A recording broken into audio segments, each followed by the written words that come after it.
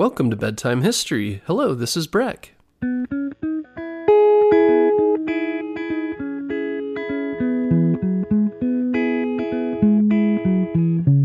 Guess what, parents? Bedtime History is now available on Storybutton. Storybutton is the easiest way to listen to our show without using screen devices like your phone or a tablet. Storybutton is like a radio that's built for easy listening to your favorite kids' podcasts like ours. And the best part is there's no subscriptions or fees to access the content. This week, save $10 and get free shipping when you go to storybutton.com/bedtime history. That's storybutton.com/bedtime history.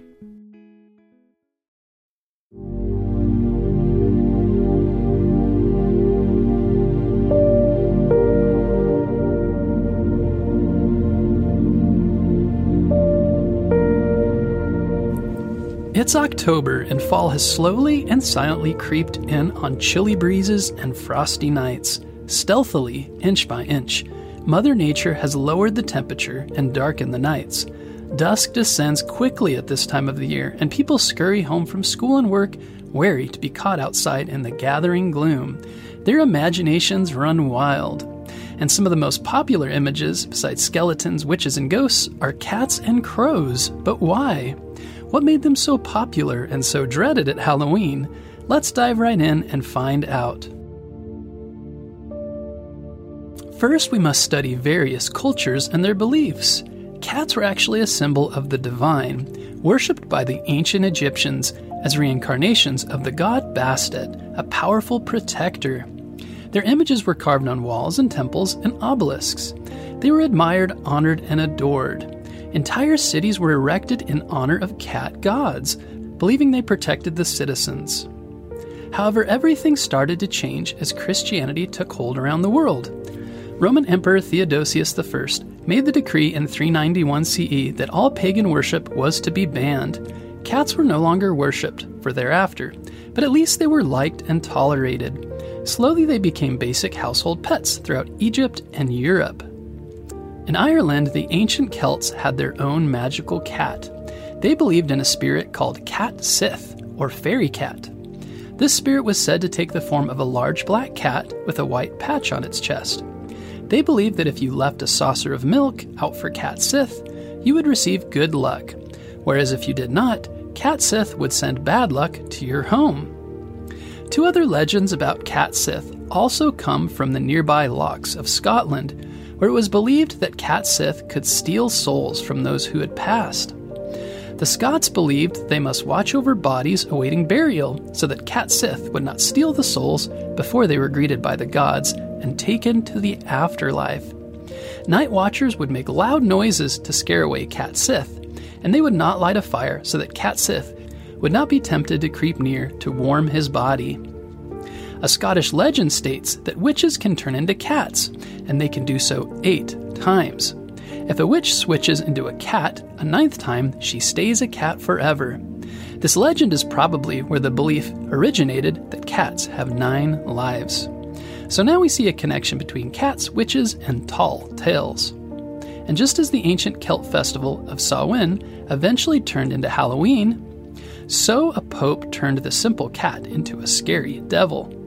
And later, Pope Innocent VIII wrote that cats were associated with devils and witches and should be banned.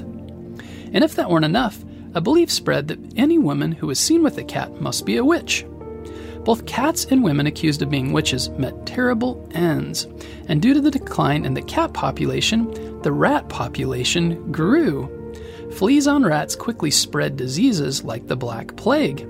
But instead of blaming the plague on fleas and rodents, people blamed the witches. If only people had kept cats around, history might have turned out quite differently. Well, soon these European citizens crossed the ocean and settled in America, and they brought their beliefs with them. This included beliefs about black cats and witches, which led to the famous witch trials of 1692. Thankfully, after these trials ended, the belief in witches and evil black cats ended. Then around the time of World War II in the 1940s, the black cat's fate turned once again, and they were depicted in images of Halloween, but this time as symbols of good luck. Why? Well, trick-or-treating had become popular, and it was believed that a black cat by your door protected you against the arrival of evil spirits, just like the ancient Egyptian cat goddess and protectress Bastet.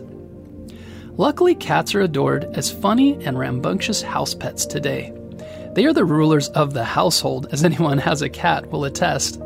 They keep the home free of spiders and bugs, reptiles and birds.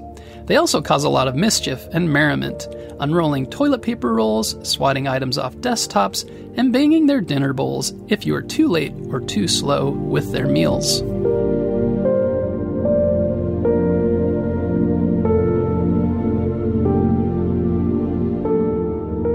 So how did crows and ravens become associated with Halloween? Well, that's a bit more complicated. Crows and ravens, known as corvids, are by nature intelligent scavengers and often dine on the carcasses of animals. This activity has been recorded by man through the centuries and put into myth, legend, artwork, and text. Archaeologists have found cave paintings from 15,000 years ago in France and Spain, showing crows sitting on posts next to graveyards. Their meaning is unclear. Are they waiting for dinner, or are they waiting to take the departed spirits to the afterlife? Either way, they are sitting in a spooky graveyard. In Germany, it was believed that ravens could locate the souls of the departed, while the Welsh believed that a single crow signaled that death was near. The Welsh also believed that sorcerers and witches turned into ravens and flew away, avoiding capture. All these beliefs about crows and death, sorcerers and witches were swirling in Europe when the Black Plague struck between 1347 and 1352. Plague doctors started wearing masks shaped like long crow's beaks. They stuffed these masks with herbs to try to ward off disease while treating their patients. People saw these scary crow masks and soon associated crows with illness and death. And with all customs and beliefs, they made their way across continents. Soon these myths and legends took hold in America and spread through villages and mountain towns. People in America's Appalachian Mountains started to predict the future based on the number of crows they saw. Single or small numbers of crows meant health, wealth, or good luck, while large numbers meant illness or death was near. In 1845, American poet Edgar Allan Poe wrote a poem called The Raven. A line in the poem calls the crow a thing of evil and seems to foretell a miserable and heartbroken life ahead for the main character. Once again, the crow was portrayed as an evil and gloomy omen. If you'd like to learn more about Edgar Allan Poe, be sure to check out our bedtime history episode all about him. However, I would suggest that crows and ravens are actually very intelligent birds and creative problem solvers. They can watch a human do something and learn to do it themselves. They can recognize people and faces and form attachments to specific individuals. Additionally, they are nature's cleanup crew, eating scraps of meat, rodents, and waste, thus eliminating harmful fleas, germs, and diseases from the environment. So what do you think about cats and crows? Has this history changed your minds about them? If so, in what way? Do you have a pet cat, or do you have crows in your neighborhood? I think cats and crows are a wonderful part of our ecosystem and have important roles to play, not just in Halloween, but in real life by keeping us safe from disease-carrying rodents and fleas. So this Halloween, why don't you make a game out of cats and crows? Next time you're at the store, count the number of cats or crows you see on Halloween decorations, or the number of cats you see on the street or crows in the trees. Better yet, when you go trick-or-treating, do you see cat costumes or crow decorations? Count them as you visit each house. It might be fun to see which one wins as the most popular. Feel free to click the link in the show notes and tell me your thoughts and the winners, cats or crows, of your game. We hope you enjoyed this episode about the history of Halloween and black cats and crows. Be sure to tune in next Monday for a new episode.